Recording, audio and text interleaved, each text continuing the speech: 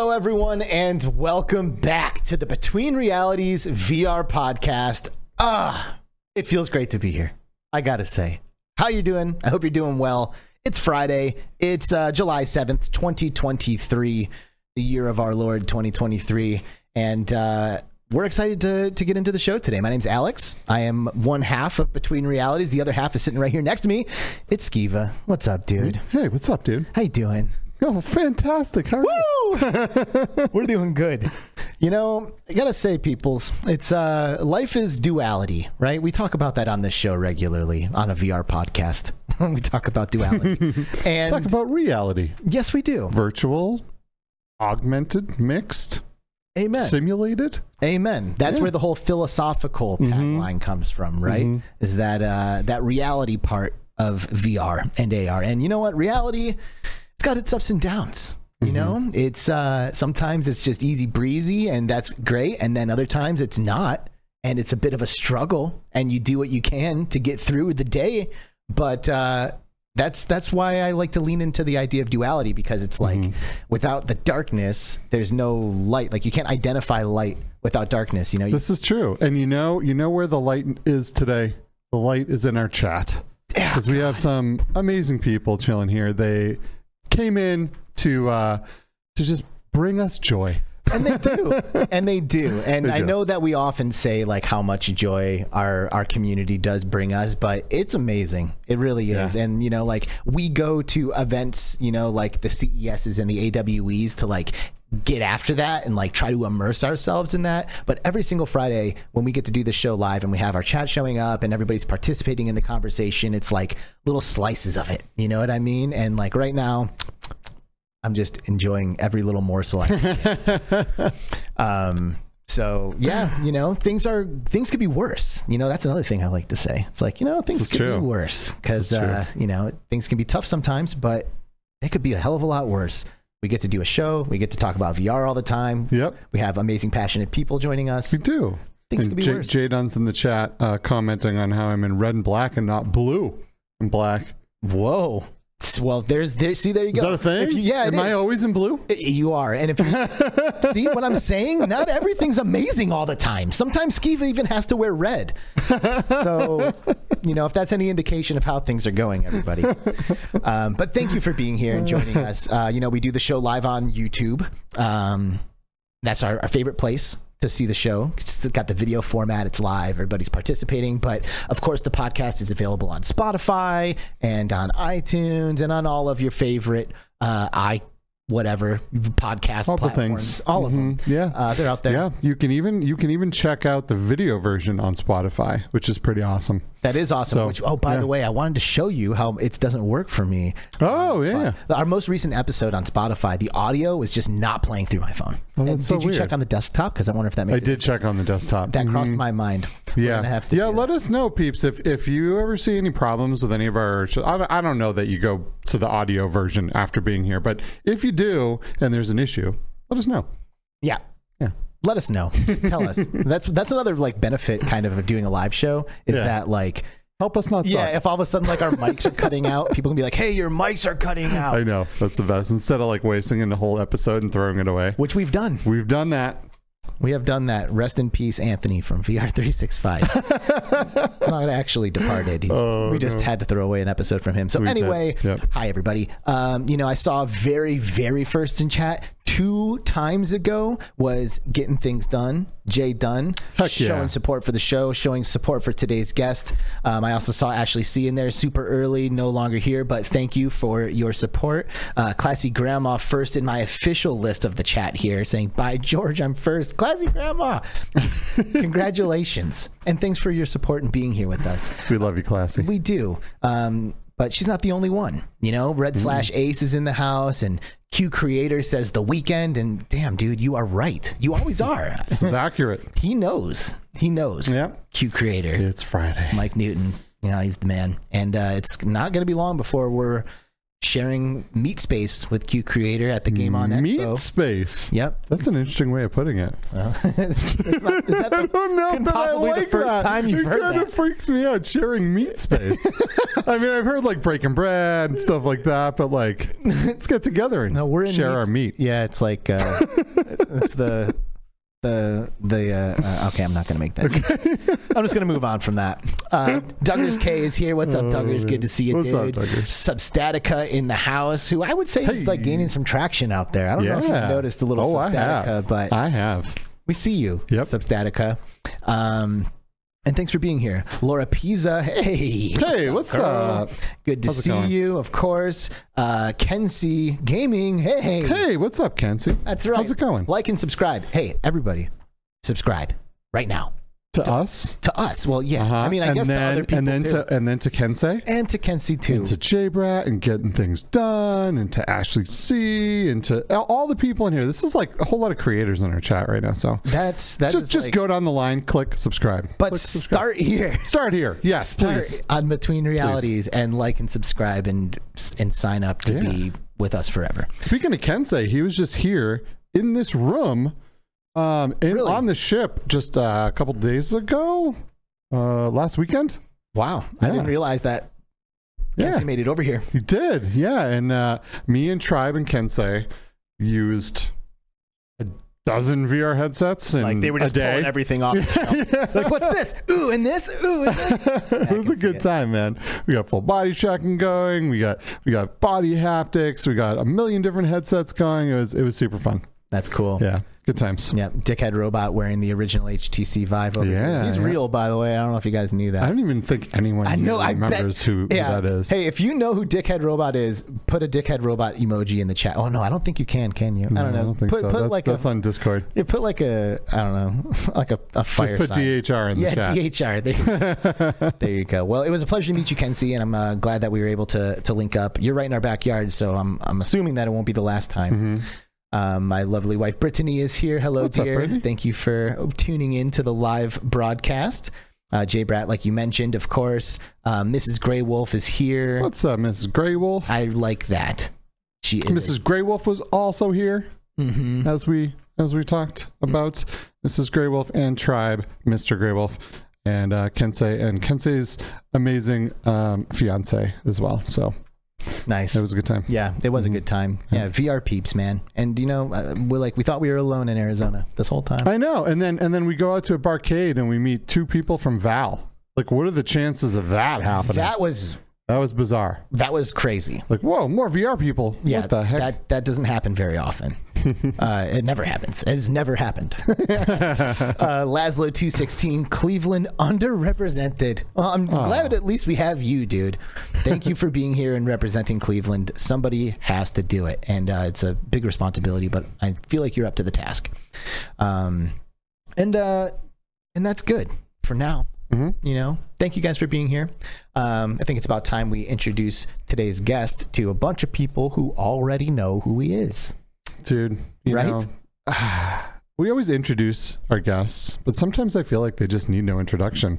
Like, for real, Well, we're going to give them one anyway. All right, well, good. I suppose we should. My little blurb, my little episode introduction here says that the VR community is fueled by passion for the technology, which it 100% is. Nobody gets into this because it's the immediate way to become successful or rich. Like we all see it coming.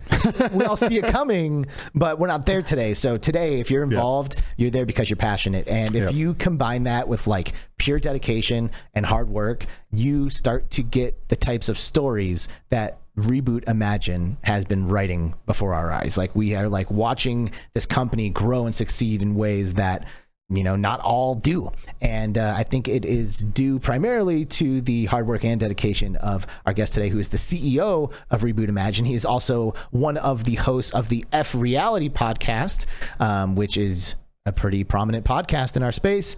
And here he is. Welcome to Between Realities, Jose Santiago. Hey. Yo, what's up, you guys? Oh man, I was joking around in the chat saying, I was like, hyping myself up, but like, dude, like that went out the window when you guys started hyping me up. I was like, who are they talking about? Like, I want that passion. Who is he? Dude, I mean, I wouldn't say it if it wasn't true. All right. I speak 100% truth at all times. That's just the kind of guy I am. But dude, like, it's infectious, man. Like, you know, it's interesting because at AWE this year, we recognized that it was our 1 year anniversary of meeting and even knowing each other. You know, like I didn't even know who you were until AWE last year. And it seems like so much has happened since then, you know, and I feel like we've had the opportunity to really connect and like really bond over the past year. And it's been amazing. And to watch the Reboot Imagine just legacy unfolding in front of us has been a true delight. So congratulations on all this, on the success so far. And I'm happy that we're here along for the ride with you.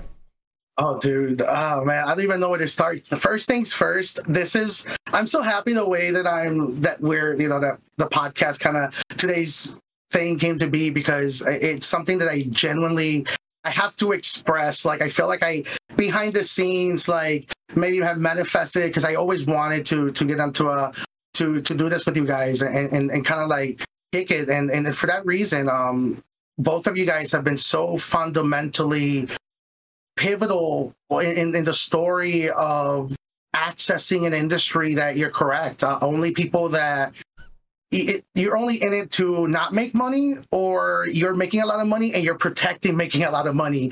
So there is no in between. And, you know, you guys have managed to build amazing and fostering relationships and being able to build kind of like a very powerful radar in the space. And it's very cool to just see to feel empathy, like just in the right side of history in a way, in the story of VR, just by knowing the right people. And you guys are kind of the two names. And then whenever I think of like godfathers of this industry, like people that really have the positive radar, it's you guys. So I'm just hear you guys compliment my venture, my business. I'm trying to even find the right words to say thank you. Well, give me a minute while I bawl my eyes out really quick, just over here on the side. Go shoulder right here, buddy. Thank you. Thank you, dude. You know, the feeling is mutual. It's an amazing thing to be a part of, you know, this VR space, and like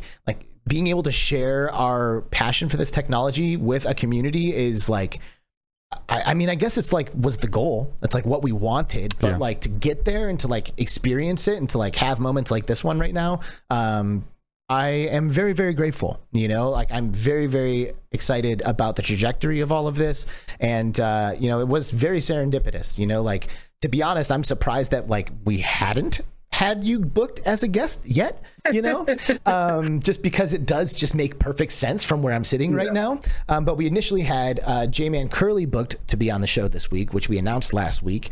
He is a YouTube creator with over 1 million subscribers and makes a lot of Gorilla Tag content. So we were excited to kind of dive into that with him. But I guess he's traveling and, you know, for whatever reason, he said that he wasn't going to be able to make it. So with like 2 days before the show, we hit up Jose and he's just like, dude, yes, like if you need it, done. And it's just like, bro, thanks, man. For real, man. And you know, we know a lot of people in the space, but it was like so obvious who we needed to have on.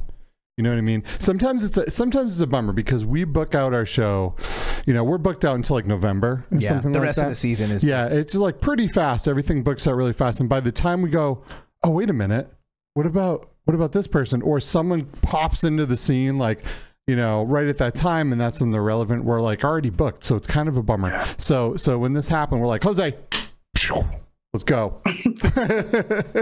And here we are, man. Yeah. And it's just it goes to show the loyalty that I have to you guys, right? I really mean it. It's very cool, and I mentioned it earlier. It's having that.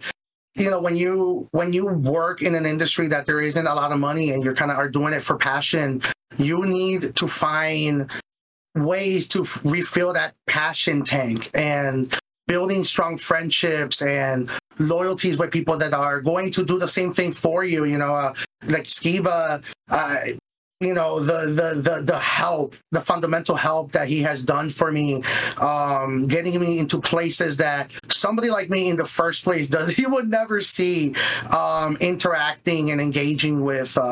He's been able to open those doors for me, and it's to be able to find a way to deliver back. And same thing with Alex. It's every single year, it's kind of become something I actually look forward to yearly. It's the ability where, you know, I call it a hug, but it's much more, you know, fundamental than that. It's like a yearly catch up, right?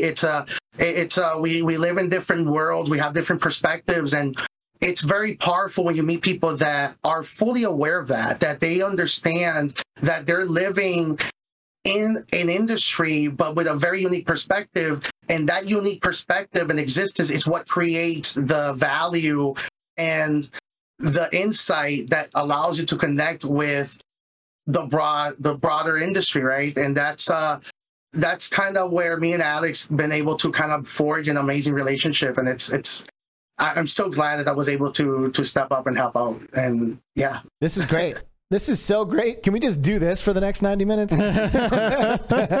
Just know each other. I'm ready. Yeah, I'm all right with this. You know, the vibes are on point. And, you know, like I said, like, it's just been a tough week, I think, for everybody. You know, like, there's stuff that we all struggle with from time to time. And, like, you know, we definitely have this show to look forward to every week, because every time we get in here, it's like, oh yeah, sweet, boom. And like, you know, it's rolling and the vibes are good and we're talking to somebody awesome, you know? So like, there's like, you know, peaks and valleys with all of it, but you know, things are just tough, man. It's like easy to get burnt out, or, you know, to start to feel jaded about things, you know, and maybe that's a good place for us to start, because I know Jay Dunn, who was the first one that I saw in our chat anyway, like early this morning, or maybe even it was last night, I'm not sure, but he basically said something along the lines of like, yo, and by the way, Jose, you know, calling out your tweet the other day, zero chance any of us let you stop doing what you're doing. You know what I mean? And do you want to talk a little bit about the tweet that you put out, and maybe some of the response that you've gotten to it?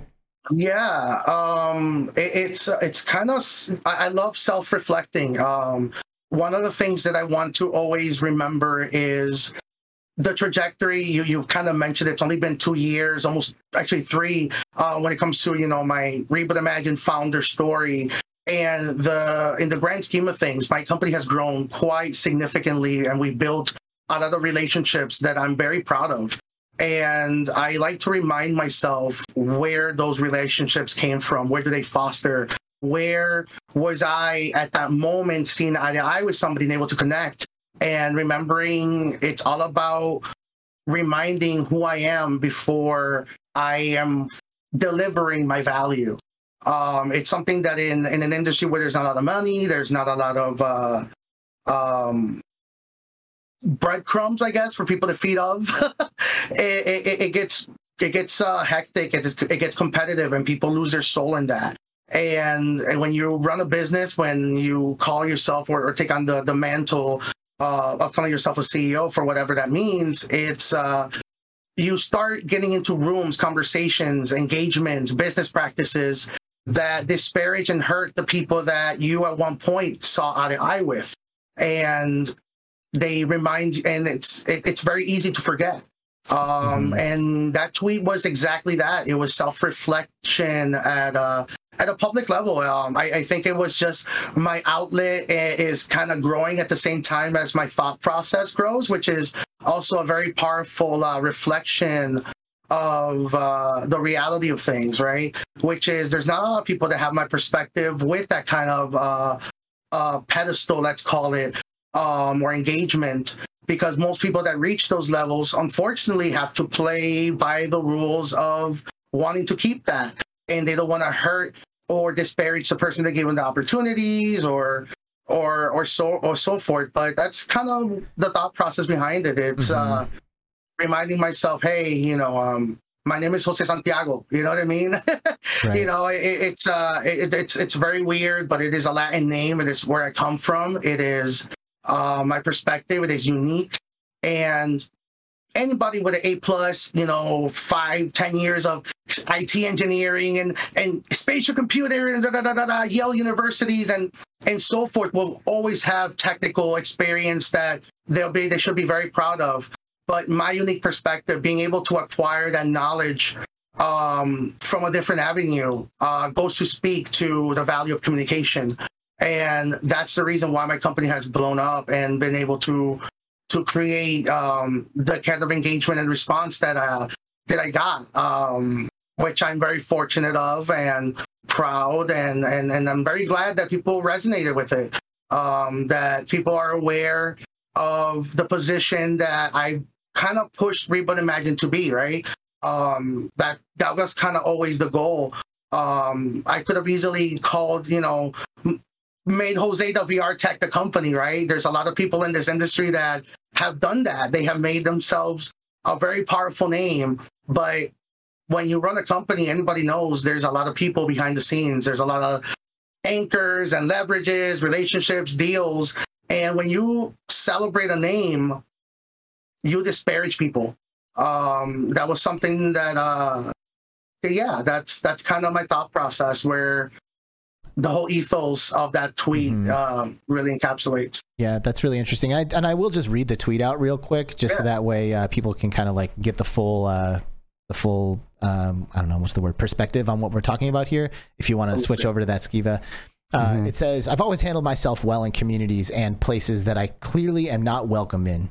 But lately, I'm really starting to get tired, starting to accept that maybe people like me just can't make it in this XR space. And if that's the will then of the industry, then fine.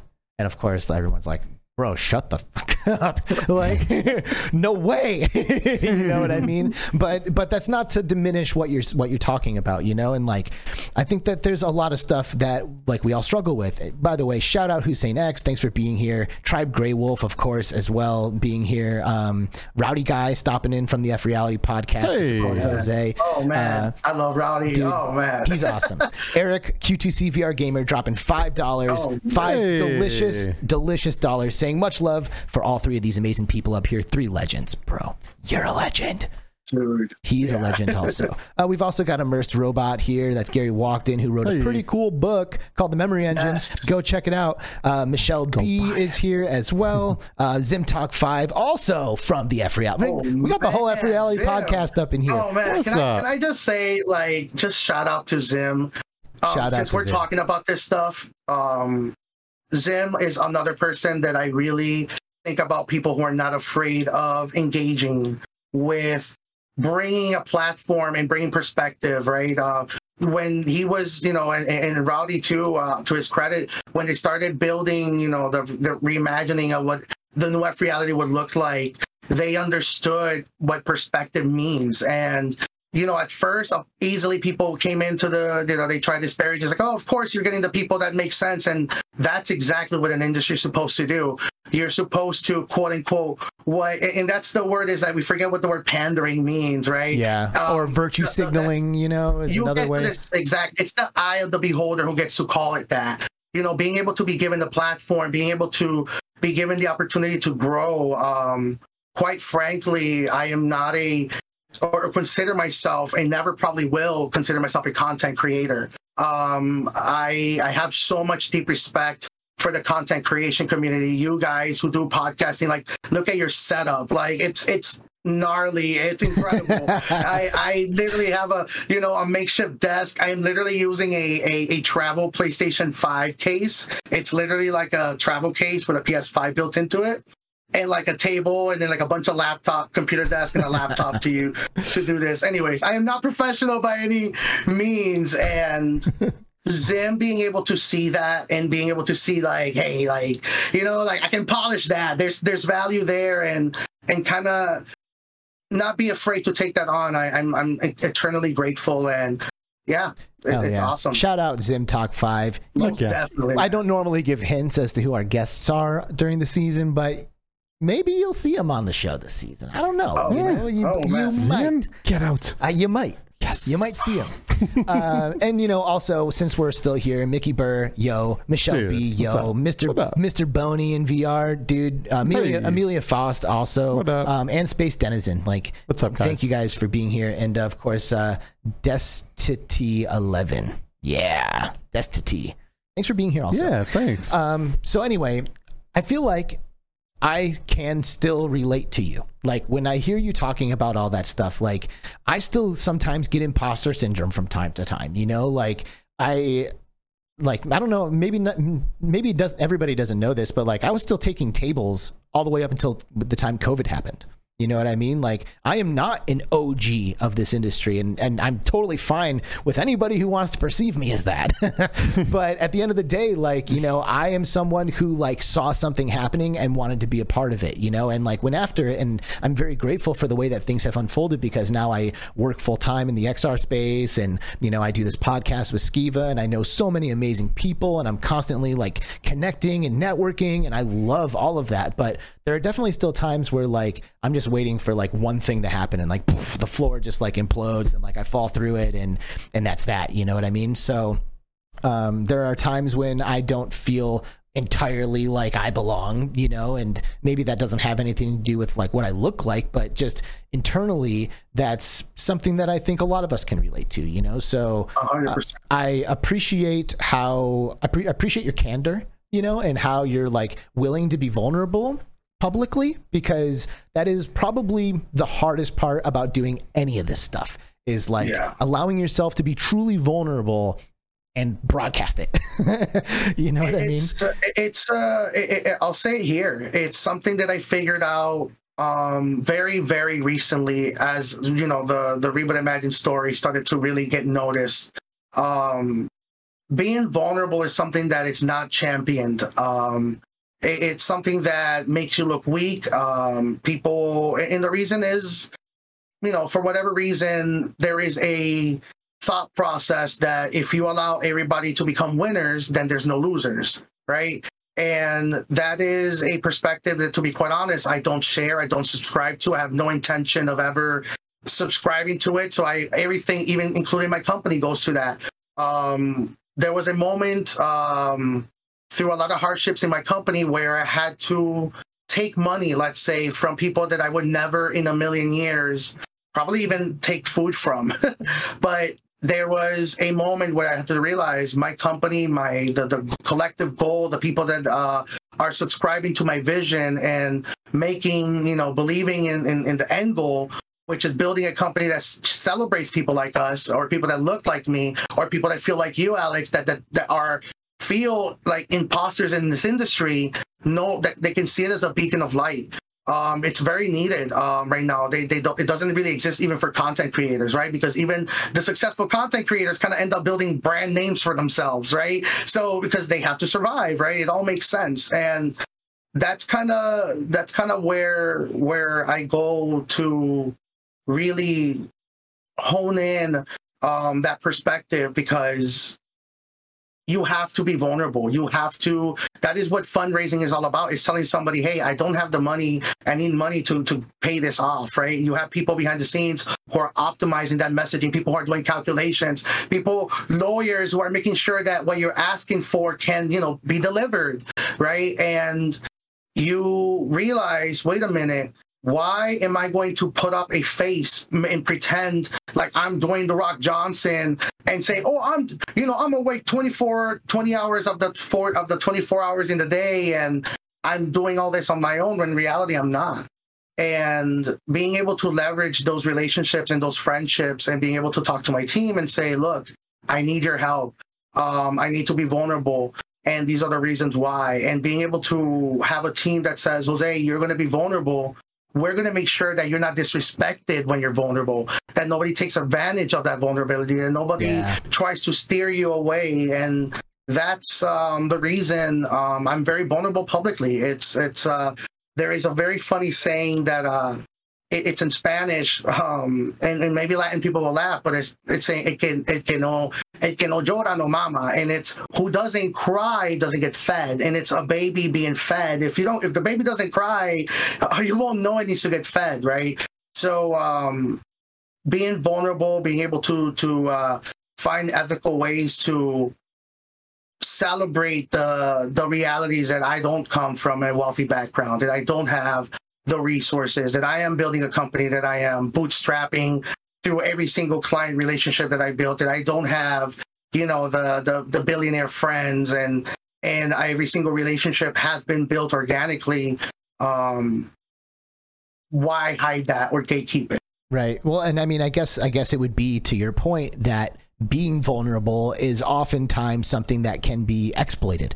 You know, like it's easy to take advantage of somebody who's being completely vulnerable, because if you aren't being, then you can hold your cards while meanwhile you're reading their entire hand. You know what I mean? So there's definitely a risk that comes with that, like public vulnerability or even just private vulnerability. Like even if you're just vulnerable with one person in one conversation, like that could be enough to potentially set you off or give them like ammunition to maybe potentially use against you. But that's something that I've noticed in this space, is that like I personally feel like my vulnerability is most of the time rewarded. You know, like I think that there's a lot of like-minded individuals in this space, people who understand like when we talk about seeing the future of this technology, like we all like can see it. Like that's just expressing your love for VR in general puts you in a vulnerable position, because so often people have a lot of bad things to say. I mean, for some reason, VR is dead articles are just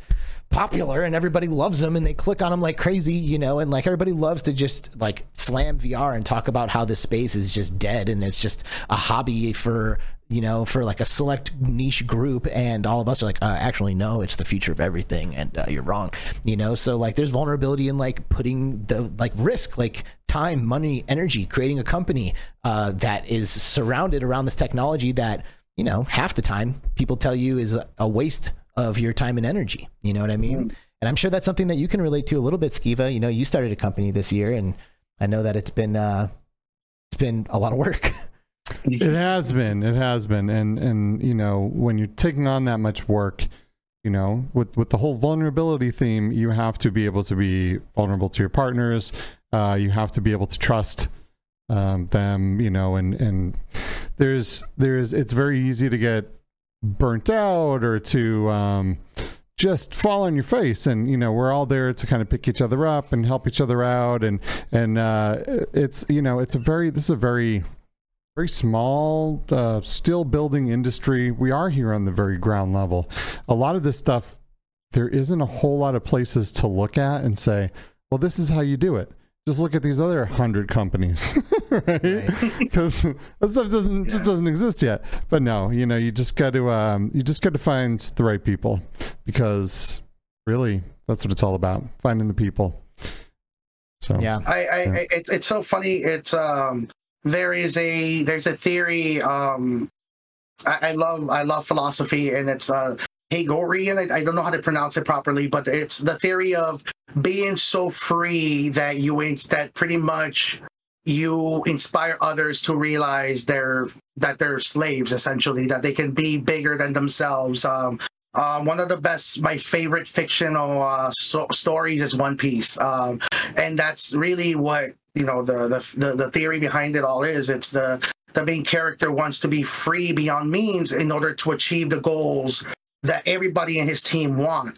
And that's kind of what Reboot Imagine has been for me. And it's very interesting. It's being able to build so many relationships and people who have goals, aspirations, that understand the realities of business, the sharing of information, that we are firsts, right? So we have to make sure that if we are what people hopefully, right, one of us, I'm pretty sure you guys will be, but I'm going to desperately try to be also considered one day a pioneer in this space, right? A pioneer is a person on the journey, a traveler, right, where people are building. So that means you need somebody who's charting that map, who is writing it down. So there is a lot of procedures and writing and standardization and things that a lot of people often don't think about. And it's very important that we remember that responsibility. It's if we are here first and we're building, you know, one of the first companies in a new industry, it's write everything down. Make sure that we teach it, that people that ask us, hey, how did you do this XYZ, we're able to deliver that information. Because right now it's a free-for-all. It's a free-for-all of information, and people are desperately trying to build relationships. Those who have those relationships don't want to share it, and those who have those relationships have contractual obligations that if they share any detail of that relationship, it could hurt, their reputation and their business. It's very scary how not being vulnerable can create a almost scarier reality, whereas people don't learn from what we're doing or from our businesses like the one you have, Right. Steva. I think this is a really good spot to perhaps tell everyone that may not know who Reboot Imagine is and what you guys do, to kind of give, to give a little overview of Reboot. Yeah, so Reboot Imagine is a spatial computing XR service and support company. So we are not a product maker. We are a product or industry adoption service and support company. If you guys think of businesses back in the day that were involved in helping schools and private sector and businesses adopt computers and training standards for education for people to learn computers, we are building the same frameworks for XR and spatial computing. It's very, very important for me for people to understand that designers who are creating interfaces for XR and spatial computing, they may boast about how easy it is to get somebody an intuitive understand how to, open up something in a spatial interface. But truth of the matter is that most people, I would say, unfortunately, a very large majority of the people don't know what XR or spatial technologies are. And they don't have the ability to even ask the right questions in order to get into a headset. So that's what my company specializes in, adoption. The first forefront that people usually get into VR is arcades. Most people that have tried VR, you ask them, hey, when did you try VR? They say, oh, I tried a zero latency, went to an arcade and put on a headset, and that's kind of their first interaction with virtual reality. So my company focuses on that. How do we make sure that anybody that, let's say, for example, in arcade setting, tries virtual reality for the first time? What are the protocols that should be followed to make sure that that person loves the industry, loves the headset, loves the experience?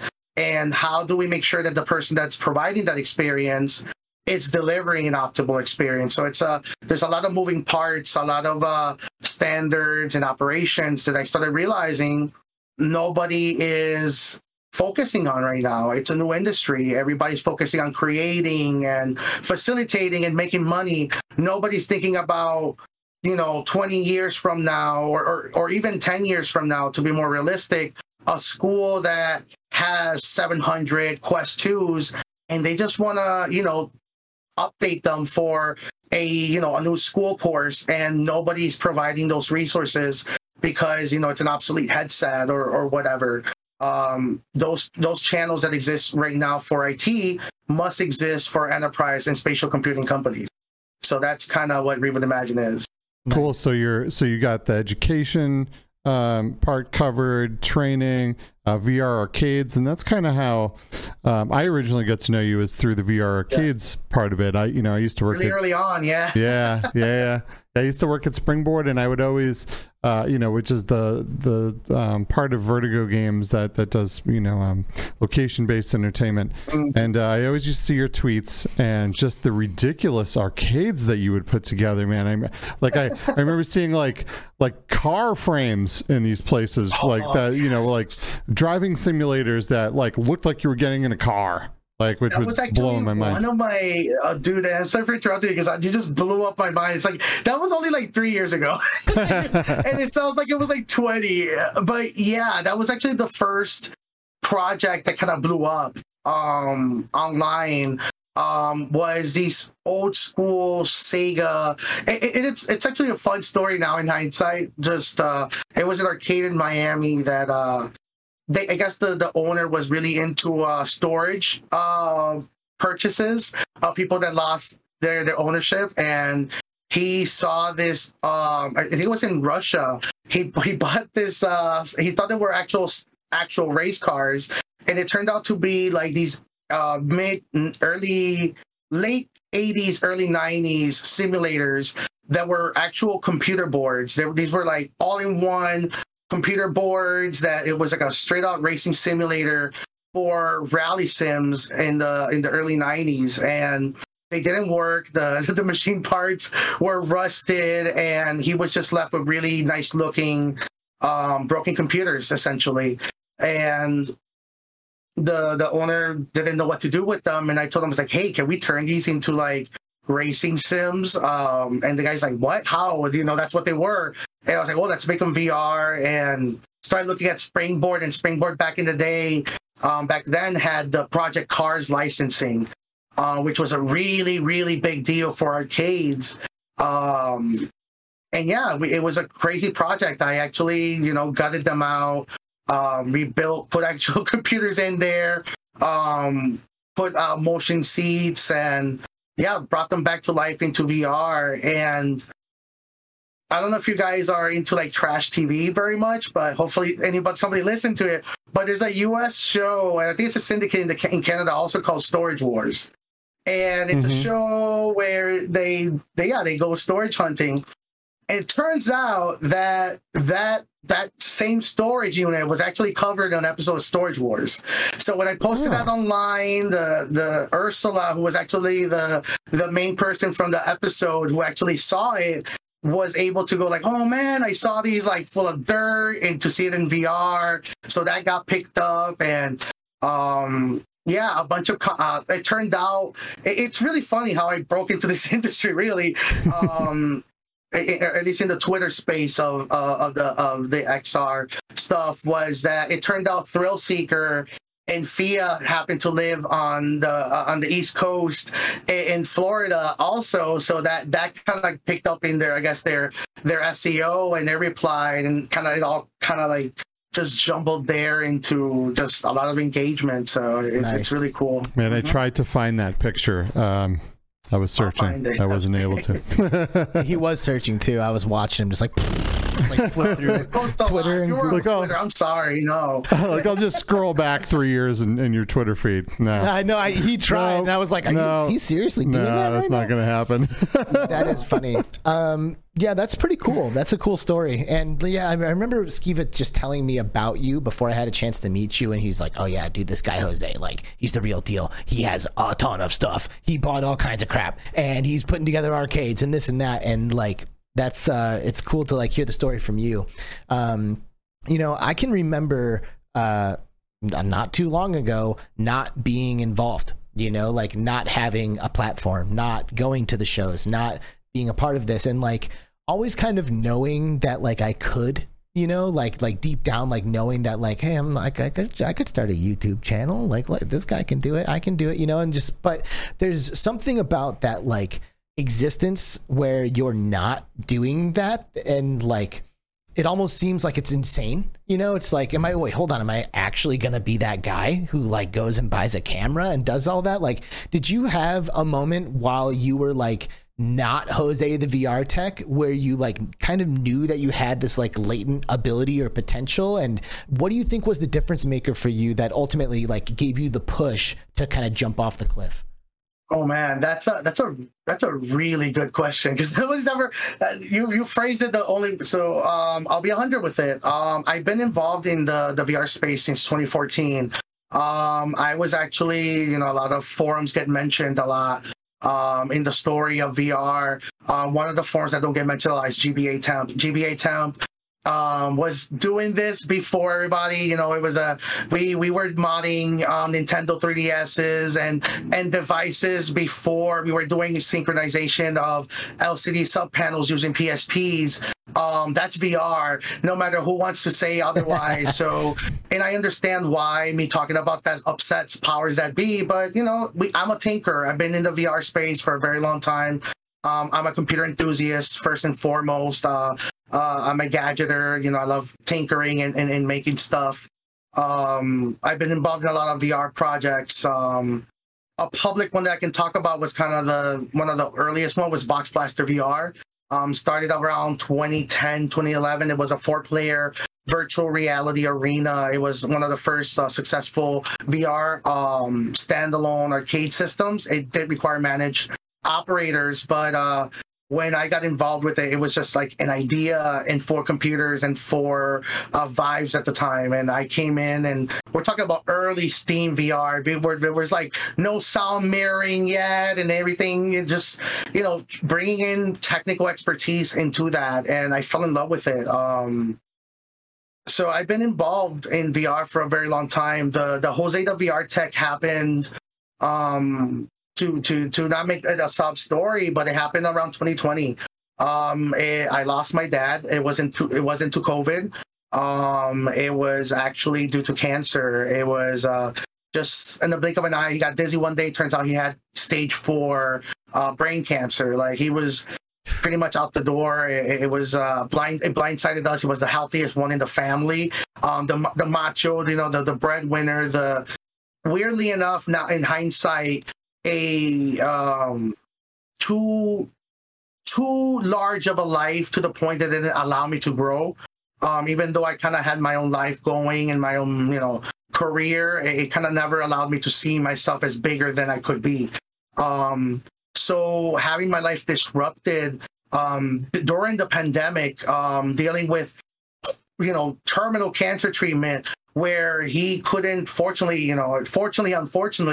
it was brain cancer, so he was not cognitive to realize what was happening most of the time, but he was abandoned in the hospital system. He had to be alone, dealing with very, intense moments that somebody should be with their parents. I was traveling back and forth between Puerto Rico and back. And during all that, during a pandemic also, the company that I was working for at the time, a very, very big VR company that I can't talk about, furloughed 80% of their work staff. Wow. They furloughed everybody except me. And I remember being told this from my boss at the time, and he said it in a way that was supposed to make me feel good about myself. Like, hey, you are the backbone of this company. You know what I mean? And I remember hearing that, dealing with the loss of my dad, starting to kind of deal with like existential crises and all the stuff that comes with grief at that moment, where I started realizing, wait a minute, why is a company that's so large, that's raking in, millions, willing to furlough all of their support staff except me? And that really started making me look at what my value was. And I never stopped to realize how much I love doing this stuff. I never stopped to realize that I got so passionate providing IT support that I was providing on-demand IT support. You think about any enterprise company, any business, anybody who even works at a corporate job knows that there is a help desk involved that provides the IT support, the mechanisms, the frameworks, the security, all of that. And I was providing all of that in one person because I was a power user. I was optimizing my value because I desperately wanted to be in this industry. And I spoke to the ownership. I said, hey, why don't we build a support company, since clearly that's the value here, and that's the reason that your products kept afloat, because you're able to market the ability to handhold the client, being able to bring confidence, the adoption, the practices that are needed to build confidence in buying an XR headset. And they looked at me and they said, why would we do that? Then everybody else gets the value. And I'm like, whoa, wait, what? And that's kind of really the moment that it all broke down for me. Reboot Imagine kind of was born at that very moment. I was like, I immediately started realizing where I was at that moment. It was in Puerto Rico. Being forced to remember where I come from, being cut off of access, a lot of basic amenities that we take for granted that were taken from me because of COVID. I started realizing how the English language, for example, was hurting a lot of the medical sector in Puerto Rico. And that was training. And, I started realizing, oh man, if these people are so behind in these resource needed places, imagine me who's so, in the future. I'm a futurist, right? I'm so ahead that I never stopped to realize how behind others are. And it was kind of like a calling for me. It's ensuring people understand these technologies, understand how to use them, how to operate them, how to bring value to themselves, how to, you know, bring in the power of the 5x user with one person using all these tools. Because right now people like to brag about that, but they're not teaching them in the places that need to be taught, right? Everybody's talking about it on Twitter as if people can afford a cell phone in most of these places, right? That require these abilities. So that's kind of where Jose the VR Tech was born. Refurbishing headsets, the Vive Focus, the original Vive Focus, the Vive Focus 2, amazing headsets that still have untapped power. Why are they not being used in third-party markets? Why are they not, you know, being used for educational sectors? Why are we only seeing specific headsets being pushed? And it's always the latest and the greatest. Yeah, there's a lot of broken mechanisms, you know. Content creators, why are content creators being used to bring so much value to a product, to a game, to a platform, to software, yet they don't get equity conversations? Why are they being used in pitch decks, but you know what I mean? So those are the things that I started realizing very quickly, and it's, yeah, that's really who I am. And I'm sorry for rambling, but it's just, I mean, I was here for every second of that. I was here for every second of that. And I think it's inspiring, you know, because like I said, you know, I think all of us had that, like, we have all had that, like, wake up moment where we're like, wait a second, like, why am I not that guy? You know, like, and I think it's powerful to hear it straight from the horse's mouth. Like, you know, like someone who has been doing the damn thing for some years now, like that's like the kind of moment that if you're able to recognize, it can literally change your life. You know, and I'm inspired by that. You know, I'll first say fuck cancer, right? Obviously, and shout out to your dad. He obviously has made a super awesome dude, and we're all grateful for that. Ironically enough, he passed away today 3 years ago. Dude, shout out. Yeah, for whatever reason, yeah. What's his name? Jose Santiago, also same Jose Santiago. Yeah, we weren't very creative, you know. That we I feel like this what happened to me was just a little, you know, butterfly effect of a lot of unfortunate bad situations and being able to make something good out of it. I think perspective is very important in good ideas, and sometimes we desperately want to build a name for ourselves, and we desperately want to have a perspective, but we never think about you mentioned it earlier, the cost, the duality of it all, right? What is the cost of perspective, right?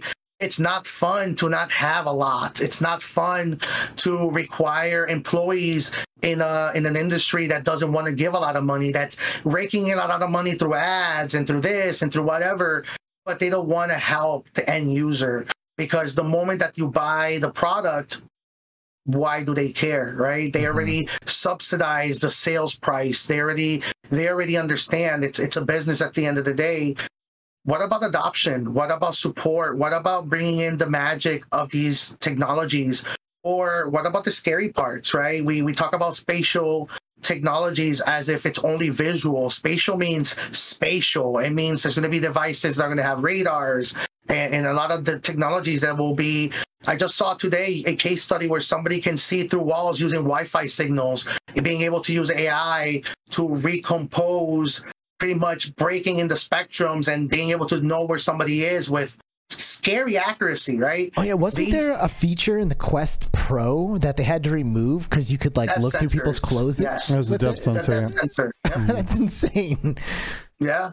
Yeah, those are technologies that you start, when you start realizing they removed it, but they're going to release it now, right? And that's and these are things that you start putting, you know, you start kind of seeing them from a different perspective, and why it's so important. And I mentioned earlier, writing everything down in the story of building a company in this space is realizing how disparaging to an industry it can be when you realize that at the end of the day, it's the legal and the lawyers that really have the real power, right? Because, like, for example, you mentioned the Quest Pro, they neuter it for releasing a feature that could have enabled theoretically seeing through walls or seeing through clothes. So what they did is they waited for another headset manufacturer to release the device with a depth sensor, which was the XR Elite. But here's the funny part of the XR Elite. The XR Elite has the physically hardware depth sensor, has it turned off in software. They haven't turned it on. So they're waiting for the Quest 3 to release, I guess, the headset with the depth sensor with it enabled, which means that they're waiting on the legal verbiage on how to get away with this being on. And it's very scary how you start noticing things from that perspective. And I can talk about the walled gardens that are being built out, invisibly, because we're so caught up in the headset right now. Another great example I can talk about is wireless technology. It's something that I care a lot about. Wireless VR, everybody talks about, it's like, why can I do wireless PC VR really well? And nobody ever stopped to think to themselves, maybe the PC VR headset manufacturers don't want that. Because think about what really good wireless PC VR means. That means really good PC VR, which means a really good PC VR environment, which means a store like Steam VR wins. And you start seeing plays that are happening at a very, very, very high level, something that affects devices at a hardware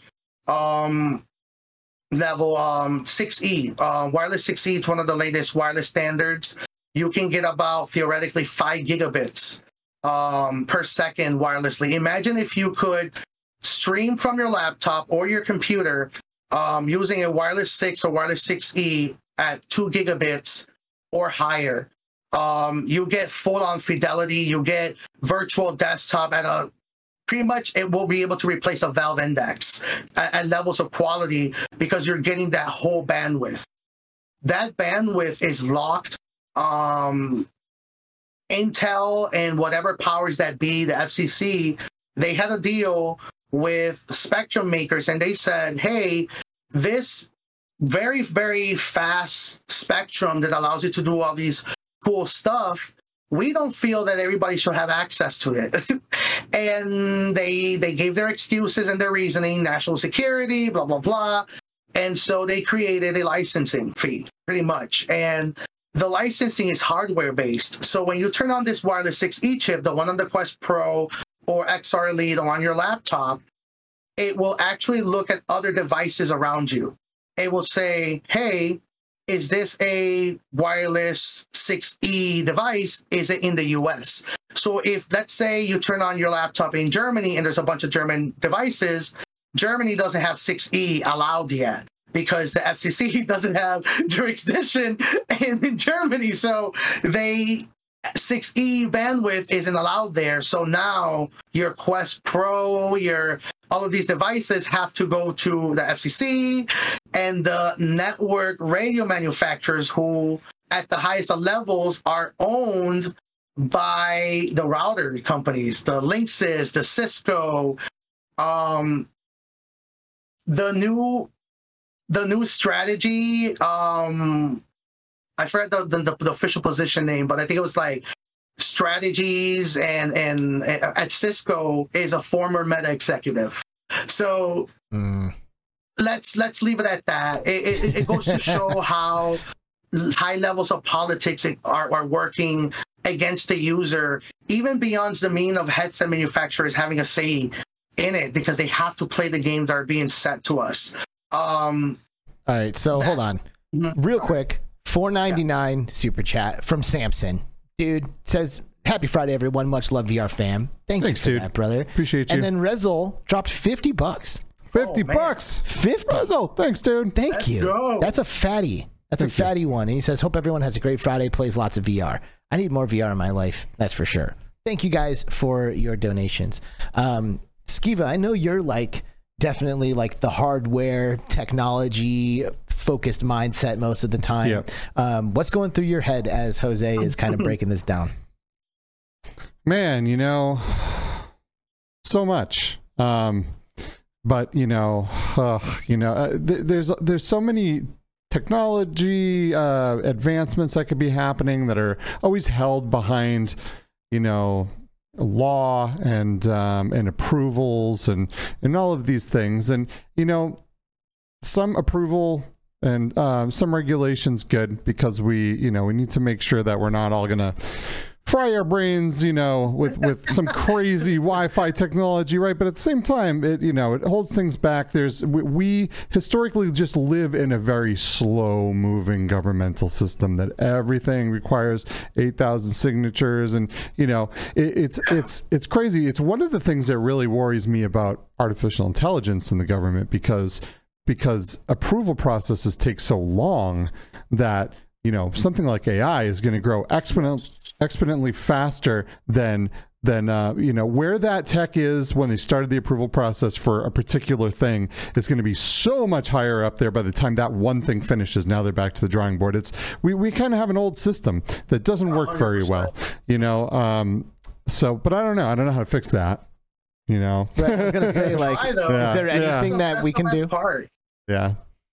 Yeah, I mean, what do you think we can do, Jose? Or like you said, we can try. We gotta tackle it one way, shape, or form. Mm-hmm. Speaking of the wireless stuff, there's a reason why I care about it a lot.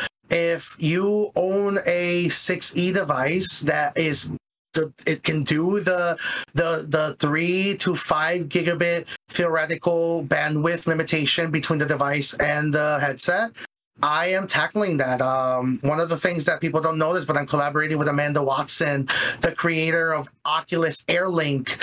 We're working on this because it's unfortunate that they are pretty much invisible barriers that don't allow us to bring the best of our devices. Imagine being able to, be at the airport or being anywhere you're at and being able to, getting full on 5 gigabit connection between your laptop and your headset and be able to stream.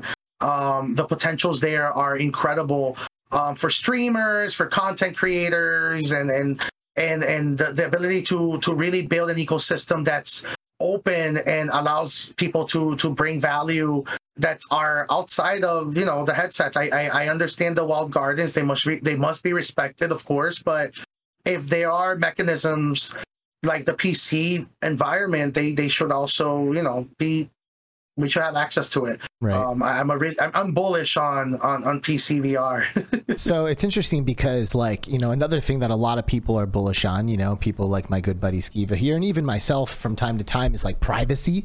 Yes. Privacy is something that's very important, but oftentimes, in order to enable our devices to help us more, we then in turn have to sacrifice certain levels of privacy to accomplish that.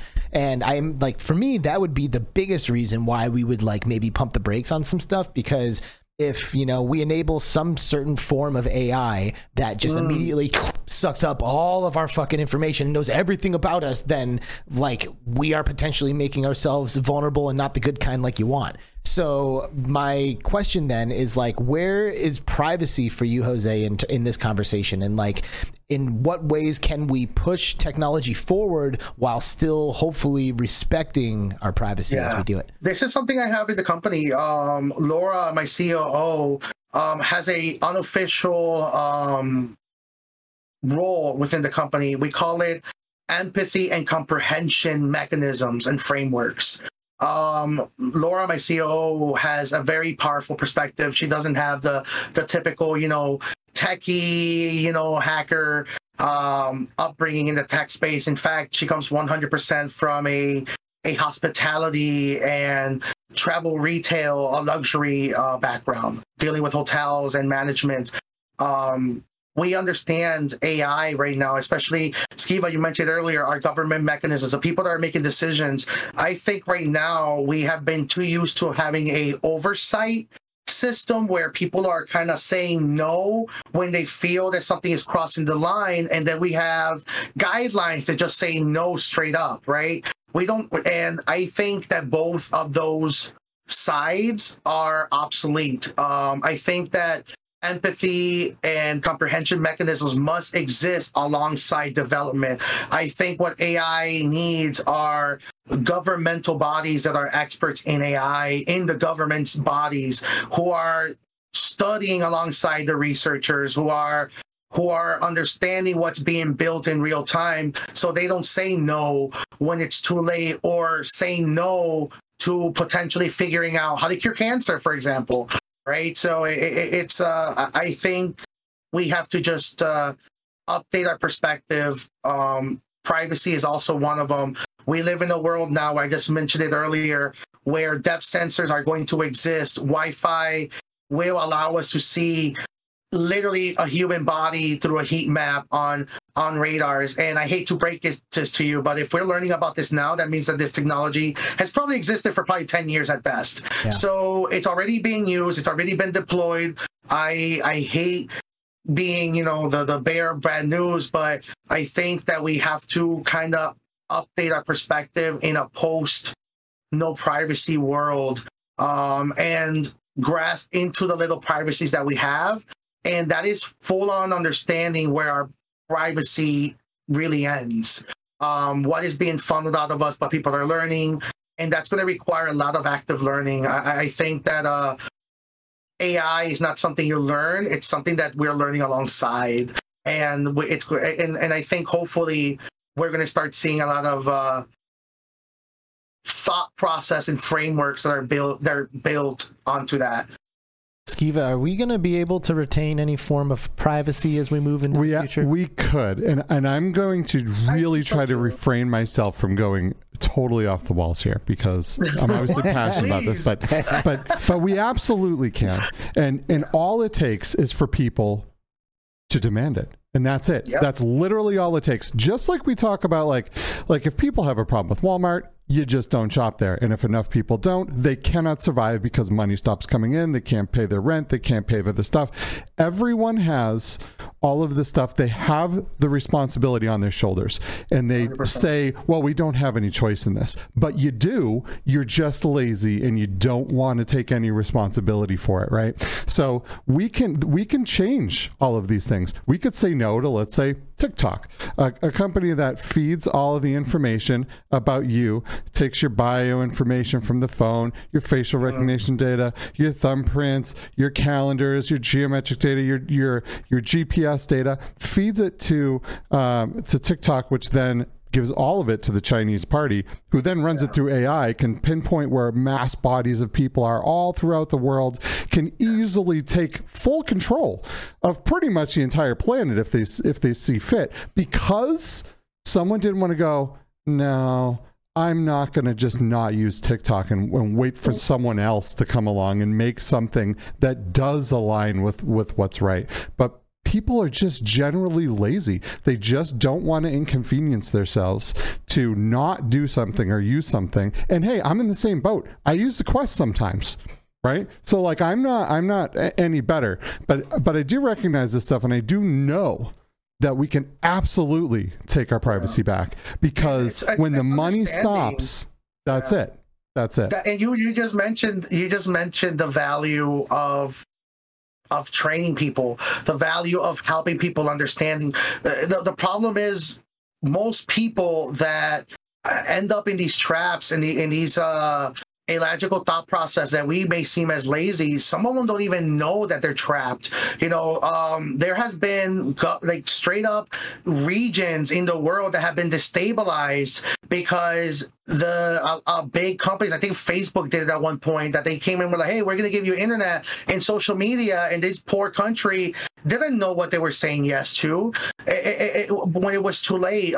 Truth of the matter is that there is a unfortunate reality too, that there is money and efforts also in making sure that people don't learn, that people don't get educated in these technologies, right? There's a reason why, even when it comes to spatial and XR, we know the limitations of these technologies, and we're not allowed to talk about those limitations, because the moment we do that, we get disparaged by the industry, and you kind of start seeing that. It's kind of like, okay, how do you know there's that you are, a thought slave, if you don't know that your data is being stolen from you? Nobody really knows. Like, I've had conversations with people with VR, and they think that the VR headset is stuff from Ready Player One. They don't even know that the Quest 1 or 2 exists. And when they find out, they want to desperately just want to try it. They're not thinking what they're giving away by making an account on this, and what's being taken from them. There's a lot of layers this stuff that we also have to take into account that a lack of education is the reason we're in this here in the first place. But it's weird though, because like there are like scientists out there, like actual legitimate proven scientists who will like shout stuff from the rooftops and people are just like la la la la la la la la la, you know, they like choose to be ignorant to facts. So TikTok. It's like I have to say, you mentioned TikTok's addicting, and TikTok is also, unfortunately, you mentioned it is 100% a spy tool, but it's also a seemingly they're trying very hard to the point that they're able to it seems like the most transparent social network right now. And when you go and you do the research, and for example, if you put France on TikTok, and you're going to get a whole different result from France on Instagram, and that's a problem, right? Because how can you tell somebody, hey, that other app is a spy tool, when they're showing you a unfiltered perspective of the world? Right. And for better or for worse, we can get into conversations about that, but I some people say, hey, that's a bad thing, right? I sometimes tend to agree. I think that being exposed to perspectives that you have no full understanding on can cause this just operational issues where you live and so forth. I can understand the argument, but at the same time, if you give people the option of what seems free or free, transparent, than one that you tell them, hey, it's spying on you. Yeah. But like that's the thing. It's like I don't think people even really care about being spied on until push comes to shove, which like I don't think it has yet. Like I don't think we've gotten to the point where like this amount of like privacy invasion has affected our personal lives enough for people to care, which is like the scary part. And when it does, it's going to be bad, and it's going to be too late. You made me laugh. I'll tell you this. I have friends in the CIA, and their job is to make sure that what you just said never happens, that they do such a good job at just sniffing on you so well that you never go, hey, am I being spied on right now? That's their job. Their job is to not spy on you, is to spy on you so good that you don't notice it. Right. Well, even if I notice it though, like I can talk about like dog toys, like dog toys, and I'll say it into my phone 50 times, and then I'll see the ad for it, and I can see clear evidence that my phone is listening to my conversation and now trying to give me products. But seeing an ad for something isn't impactful enough on my life for me to care enough.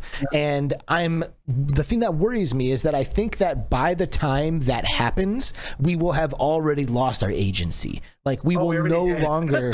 I mean, I can tell you this. We just talked about routers. Remember, the whole world is based on networking, right? So the hardware manufacturers, the router companies, they all go through the same chipset manufacturer that is centralized pretty much in Taiwan, disrupted. That's really that's what the chip shortage is all about. That's the reason why the United States is trying to remain on and win that architectural war, is because of that. Is because every single network device, every single device with a radio is tapped. That's the reason why the spectrums are being given out at certain ways. Yeah, it's a different. We're gonna live in it on a conscious privacy level. I don't think physical privacy is going to be a thing anymore, and it's unfortunate. But that's just the reality of spectrums evolving. But we will find places where we'll have privacy to protect, and consciousness is going to be one of them. Is it possible that this is not a bad thing? Because sometimes I think about like the future of existence and like the future of humanity as a whole, and like I've had some hallucinogenic experiences in my life that led me to believe that I was literally becoming one with every other person on the planet in that moment. So it's almost like I can see that happening. Like one day the human experience evolves to the point where like we all stop existing individually and start existing like as one. And could this potentially be? And this is like the Sedona and hippie me in me talking now, but like could this potentially be evidence that like we're reaching that next stage in human evolution, and that like individual privacy wouldn't be we are as important? way too immature of a species for that. So if you went back to the caveman days and you gave one of them a gun, it wouldn't end well. Do you know what I mean? Like they're not there yet, and we're not there yet because we don't respect each other. Extreme. If you go to like 40 years ago and you tell somebody, just click any person there, you tell them, hey, in 2023, people will be spending 80% of their time looking at a cell phone screen this close to their face. They're going to lose their mind. They're going to call you crazy. They're going to call you a witch. They're going to say, oh, this sounds dreadful, horrific. I think it's, we forget that we evolve. We cognitively evolve as we go. Privacy to somebody back then meant something different. And it all meant on protecting our thought process. That's what privacy is all about. We don't want somebody to understand us to the point that they can manipulate us. I think that cognitively we will have those protected until, I don't know, Neuralink starts, messing with like memory mapping and stuff like that, which is eventually a reality. But until then, and when that happens, there will be privacy, right? Again, because there are going to be antiviruses for your Neuralink and so forth. Privacy will always exist. It's just what do you evolves. think, Skiva? I think we're already all brainwashed to the point where no one even realizes it. Yes. Already. 100%. Everything is filtered. Every bit of information we see, everything is only what is. So I've already lost my agency. You have the decisions that I make are not my own. I've been manipulated. There is an AI that knows your patterns throughout your days, what you like to do, what you like to eat. In the case that you ever become a threat to any security, they can pinpoint you and know your thought process through every single device that you have ever used in your life. Yeah, for sure. And I can guarantee you this, like if I have any kind of like, I guess I don't know how to call it, but like reputation, that's something that I can confidently say that I know exists. Yeah, and our kids, our poor kids are going to be like, they're going to look back at us one day and they're going to go, why did you give this all away? Why did you do this to us? Why did you put me and all my information on there when I didn't have a choice? And now all this. Have you ever spoken to a CIA security analyst? I try to stay away from people in the government. I'm not a fan of authority, government. I'm just not. You know what's really weird? I'm in a very gray line of existence when it comes to what I like about this stuff and what I don't like. I don't know if you ever played Metal Gear Solid, but I really love I've always loved that kind of stuff, but I just don't like politics. But if you talk to these people, and I've done IT projects before that I can't talk about in those sectors, but these people say like their response would be like, have you never thought to yourself that there's people actively trying to kill us like every second, and we never find out about it? Like we never stop to think about like, theoretically, we deterrence, right? The only deterrent that the United States has is like that we publicly talk about is like nuclear weapons. You can theoretically research how to make a nuclear weapon, and that means that information isn't the problem. It's the ability to actually get the resources, get the process of actually acquiring that. That's the technological thought processes that an AI will be able to pick up on. That they're not really spying on you. They're not really listening to you actively. They're just looking for these patterns. And yeah, it's very scary when you think about it from not old, but unfortunately it's an outdated perspective of the past, because we had so much that at the time we took for granted. But even then we had lost those securities already. Like networked interfaces have been wiretapped since network interfaces came into existence.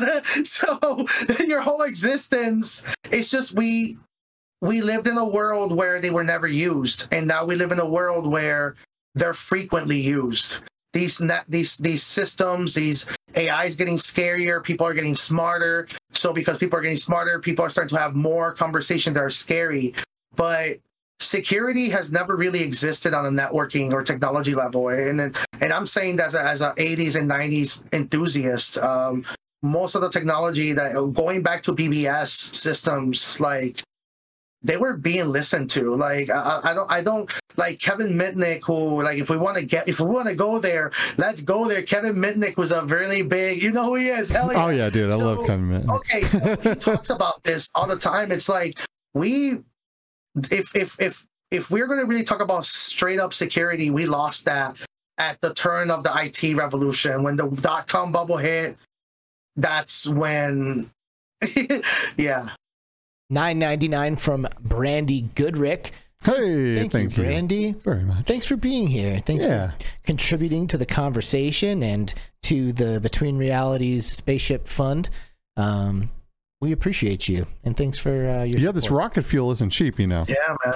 No, it's not. So, I mean, and here's the thing, like, I really appreciate this conversation, you know, and like we've had conversations like it in the past, you know. I think it's important to become as aware as you can of this, but the thing that I guess is, like, I don't know, tragic about this for me is that I feel like there's literally nothing I can do. Like, I'm just like commenting on what's happening, and that's about it. You know, like I could go like I've boycotted Walmart. I don't shop at Walmart. I haven't eaten at McDonald's in over a decade because one day I was like, be the change you want to see. That's not it. Damn I am not contributing to this corporation. Good. And McDonald's is slinging Grimace milkshakes like crazy all over social media right now. But if enough people did, there would be change. But okay, that's very nice. And, you know, be the change you want to see. I love that. Live that life. But is that realistic? Yes. It absolutely change is fundamentally. I think that thought process has,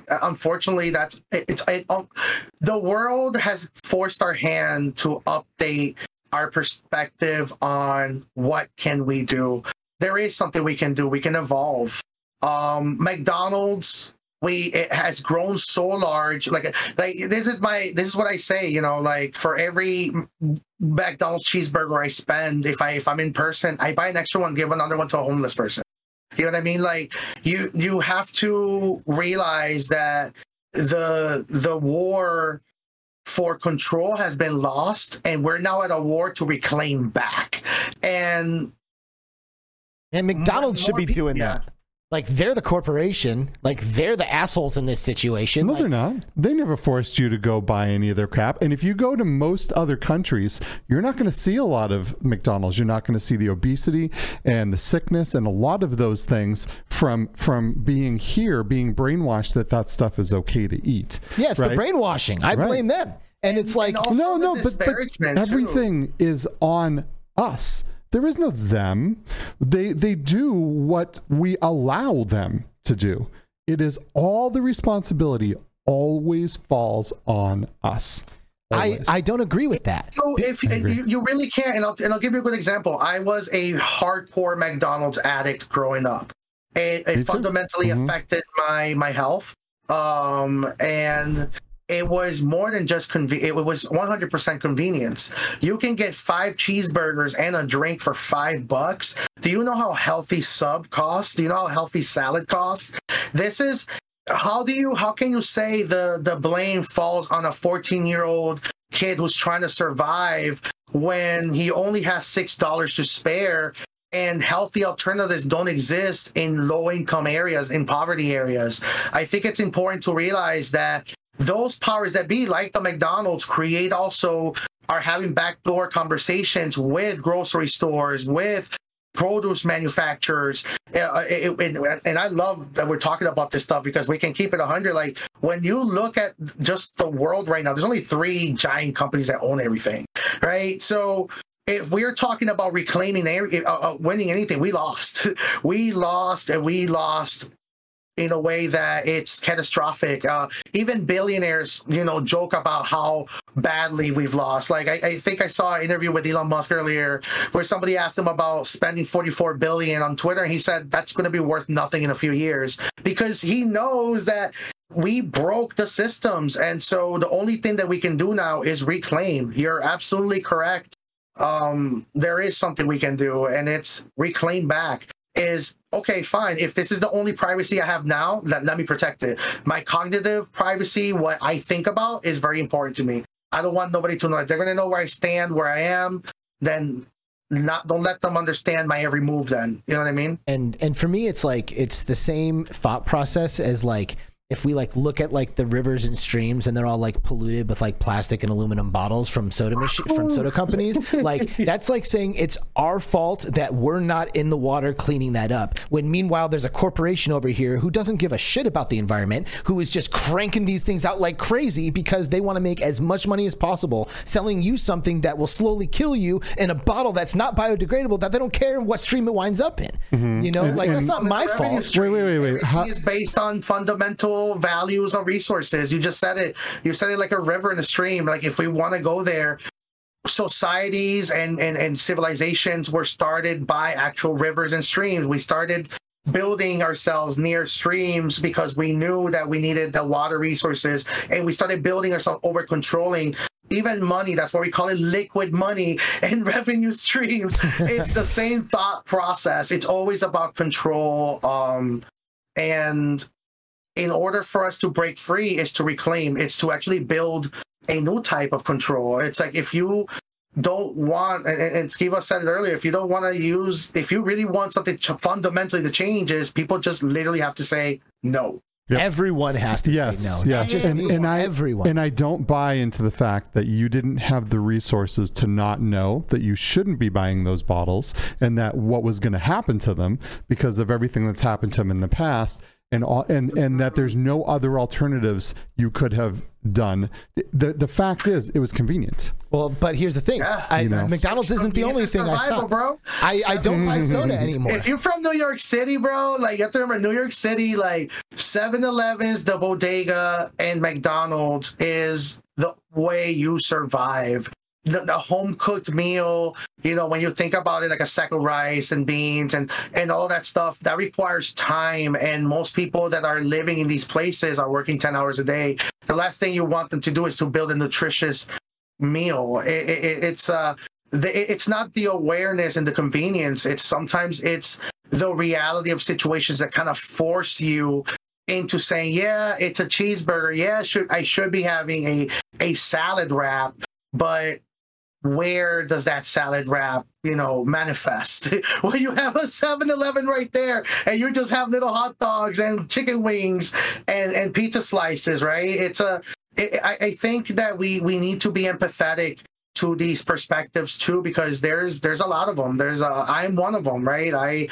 I am desperately trying to reverse a lot of realities of that, and I ask myself that a lot, and I learned to be kinder to myself, like I did know better. You're absolutely right. Like, why didn't I have the taco wrap, instead of the cheeseburger? But truth of the matter is, you don't talk about that in middle school. Nobody, like, maybe now things have changed, but even today, that's not really a conversation that kids are having. It's an unfortunate reality to know. The Grimace Shake is a good example, right? It's the money's going towards viral marketing that is making you buy into something. And if you don't buy into it, you're out of the conversation, like it's tough I don't think it's good to be tough on a kid to want to fit in. Right. And I think that's a very important thing that we must remember. It's that, like, we all were clout chasers at one point growing up. Yeah, exactly. And yeah, it's another reason why I hate McDonald's, because they target children. They get them hooked with their play places and stuff way before they have any actual agency of their own. Yeah. So let's just bring this full circle then. Why are we talking about this on a VR podcast, right? Like, I think it's important to realize that the technology that we're using is a direct perpetuator of what we're talking about right now, especially as they start to continue to put stuff that is way more invasive than a depth sensor into it. Eye tracking technology is ridiculously invasive, and any biometric data reading at all is enough ammunition to basically know you better than you know yourself at a subconscious level. Mm-hmm. They can register things that are happening to you physiologically that you are not aware of, and then target that as like a I don't know, it's like a little security breach almost, and start feeding you stuff just at the perfect time. You're like, oh wow, You're right. I do want this ad currently. And they're like, yeah, we know you were about to want it because we saw your eye twitch in the same way that it does 30 seconds before you do a thing you like. So it's all subliminal. And that's what I talk about when I'm talking about losing agency. It's like, if these companies are able to use this technology to get this information from us, we could very well not know ourselves as well as these companies know us. And that puts us, in my opinion, in a pretty scary spot.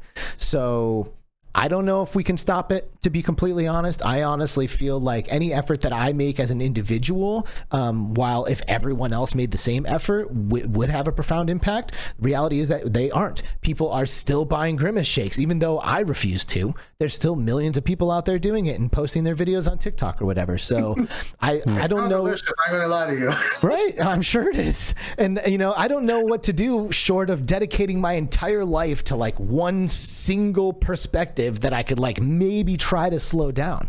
I think it's going to require, like, obviously having conversations like this one, I think is a very big contributor, because maybe there's somebody listening right now who hasn't been considering this and now is at least aware of the reality of it, which is a good step, but it's still going to require like an overnight awakening. No, because all you have to do, you just have to awaken enough people that teach their children. And then before those children get corrupted, and brainwashed, maybe this is how like evolution happens, right? Like we didn't all say let's continue being racist or whatever because that's how everyone thinks and so it must be okay. No, we said, you know what, enough, man, enough. And we taught our kids different, and we changed our messaging, and we became more compassionate, and we're continually trying. And I don't think ever giving up is ever the answer, personally. Well, I'm not going to give up, but I just wonder if it's actually going to do anything. If you inspire one person, that's one person closer to where we should be. Yeah. And try to make best of what we have. I think I truly agree. I think that having a perspective that always evolves in an always evolving world is necessary.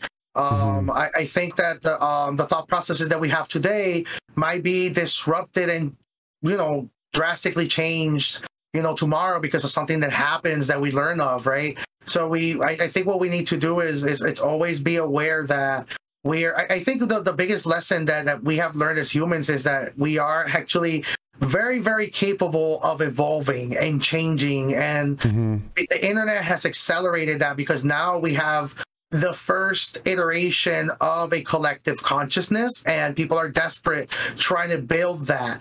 And it goes to show we just want to share information. Like if you look at threads that just got announced and you look at why it's blowing up, it's just people just having a good time, just people just talking shenanigans and being dumb, and people want to do that. And it's the same reason why TikTok did that. It goes to show if people don't want to, if we are scared of a private world, we also have to be kind of aware of that too. It's like, man, we all do want to connect though. So maybe there is a reality that privacy is secondary to connectivity. So if that's true, then let's evolve and let's figure out what we can control in that conversation before it's too late. Yeah, and don't forget, we have never been in a place in the world throughout human history where an individual can get on the internet and can broadcast to whoever wants to hear it and let it sit there, right? It's never happened before. We've only ever been exposed to newspapers and news outlets on TV. So another outlet to try to better the world and make a change. $10 from Q Creator saying virtual reality is the evolution that unsettles the powers due to the transformative education it fosters. Same reason why I'm pretty sure hallucinogenics are illegal. Because if you do a grip of mushrooms, you will be blown away by what you realize during that experience. I recommend it to anybody. Cognitive remapping is a real science. It's a real thing. And you know what's really funny? It's the engineers and the designers almost kind of like say that, and people don't ever pick up on it. Like if you hear I was just watching Learning About Humane, which is the former Apple engineers. They started their own company, And it's the guy who created the slide to unlock. And he talks about figuring that out. And he's like, oh, I saw my daughter my newborn daughter on the bed touching the phone, and I figure out the seamlessness of it. And I'm here thinking to myself, it's like, you're using babies to design products, and you're telling the public, and the public doesn't go like, hey, that's not a good idea. Like, you're not trying to understand me. You're trying to manipulate me. You're trying to get to my core at a basic nature-based level. Like, when you hear engineers talk about intuitive design and all this stuff, like, why do you need to know how humans, cognitively, if a function of a device is for you to learn a skill to do that function? If you it's almost like we're designing tools for manipulation. It's stuff I can talk about for hours, but yeah, we could, right? And we did. And we did. All right. So as we start to wrap this up, I'm sure that there's something important that should be mentioned from your side, Jose, before we wrap this up. Maybe something about Reboot, or about the VR community in general, or maybe another reflection on this conversation that we've just had that kind of puts a bow on it. But I just want to give you a chance one more time to just kind of give us something that's either important that we haven't gotten to, or something that you can use to wrap this up. Oh man, follow me at Jose the VR Tech on all socials, Reboot Imagine on all socials. July 11th is my birthday, but I'm also making a very fun announcement for Reboot Imagine's future on July 11th, so stay tuned to that. There it is. Nice. Follow Jose. Boom. We have links in our description to his socials, as well as the Reboot Imagine socials. One quick story I want you to share with us, the name of Reboot Imagine, because I kind of like it, because it's almost like obvious, but I still like it. So how did you name your company? It's a fusion of me thinking about what I can change from the future, and also a call out to my favorite OG cartoon Reboot. It's a CGI animated show based in Canada, and it's metaverse, theory 101, where their guardians, and they live in their video game characters, and they get plucked into video game worlds, and that's kind of their life, saving the world every game that comes in. And so Reboot Imagine. Reboot was like, this came out like around the same time as like the first Toy Story. This was like very early CGI graphics. And like, I remember seeing this show on TV and just being blown away by the aesthetic of it, like how cool it was. And then, I think it was like latent information in my brain when I saw Reboot Imagine. But then when you were like, yeah, it's because of Reboot, I was like, dope. And the main character, it was the first time that I saw a hero with like long hair and the blue skin. In my eyes, he was brown skinned, you know what I mean? So it was like my first, a lot of people don't say representation matters, but Reboot Imagine wouldn't exist if I didn't see that hero. And I try to emulate that hero so much. So whoever says it doesn't matter, it generally does. So, dude, amen to that. If you want an anecdote, that's one. Amen to that. You are definitely a hero, Jose. Like, I know a lot of people are absolutely inspired by your story and your journey, myself and Skiva included in that. I'm so happy that this happened. Thank you so much for being a part of the VR community, and also for joining us on Between Realities VR podcast today. I just can't wait till I see you again, dude. Thank you guys for having me. Absolutely. All right, everybody, join us in saying goodbye to Jose Santiago from Reboot Imagine. See you, dude. He's the real deal. And there he goes. And that's that. There he goes. What an episode, baby. This is Between Realities, ladies and gentlemen. This is what we do here. I hope you liked it, because it might be a little stressful from time to time, but we really enjoy being able to peel away the layers and get to the core of some of this stuff. Heck yeah. It is a little stressful sometimes. It is a little stressful, especially when you just realize how bleak things can look sometimes. Yeah, for real. For real. Everyone go watch Black Mirror. Yeah, I hope you'll like it. I started it. I started the newest season of Black Mirror, and the first episode was good. I watched it, man. It was so good. Yeah. Yeah, I mean, they, the previous season, I felt like they were kind of getting meh, but they full on nailed it again. Yeah, I've only seen the first episode of it, but I really enjoyed it. And it's like, it really actually directly contributes to the conversation we were having today, talking about like privacy and like signing user agreements that you don't fully understand. Go watch it, people. But listen, we really appreciate all of you watching and maybe listening in the audio version, or, you know, catching it on Spotify after the fact, or maybe you're on Upload VR and you've caught it there on the weekend. That's awesome too. We appreciate you all. You know, shout out to our live chat today. We had Hussein X and Wolf Raza and Classy Grandma, Paradise Decay, Mickey Bear, Rezel VR with the fatty super chat earlier, and Brandy Goodrick with the super chat also. Thank you guys for that. Samson had a super chat, and Eric from Q2C VR Gamer did as well. Quick Cosplay got in here by the end. It's good to see you, girl. Laszlo216, of course, from Cleveland. Virtual Strangers, that's Wes, stopped in and hung out with us for a bit. Red/Ace and Kenzie Gaming, our Arizona homie up in here. Wolf Raza making tons of really awesome contributions to the conversation, which I always appreciate. Q Creator dropping the $10 on us earlier. We saw Recycled. We saw Michelle B. We saw Chromasnare up in here, and Donzilla we saw.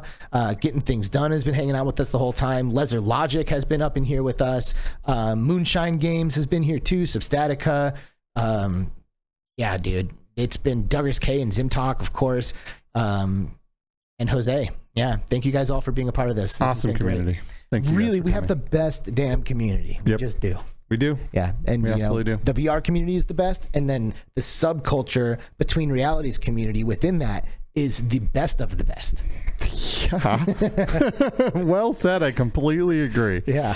So what are we going to do next week? So next week we have Ashley Riot. Ashley is the C something O.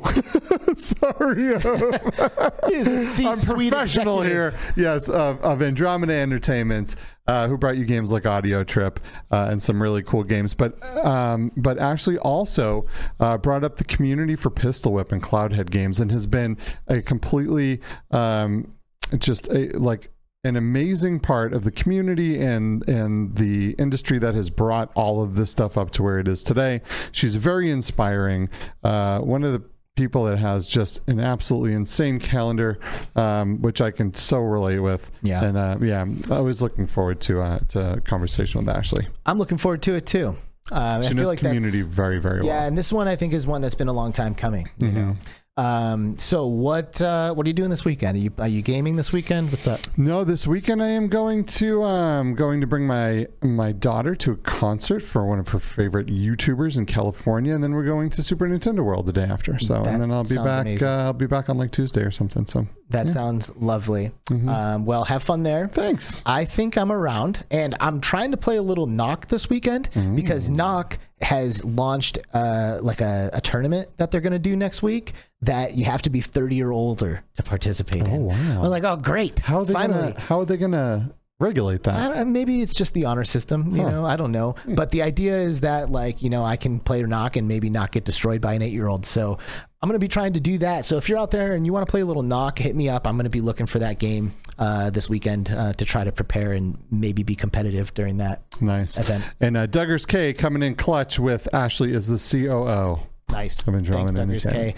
All right. Well, in the link below is the description. In the description below is a link to our Discord server. Join it. Ping me if you're looking to get into a game of Knock, and I will do my best to stop everything that I'm doing and join that. And other than that, you know, don't be a stranger, peoples. And we'll see you in a week. Yeah. See you then. Ashley Riot. Heck yeah. Have a good weekend, everybody. See you next time. Bye.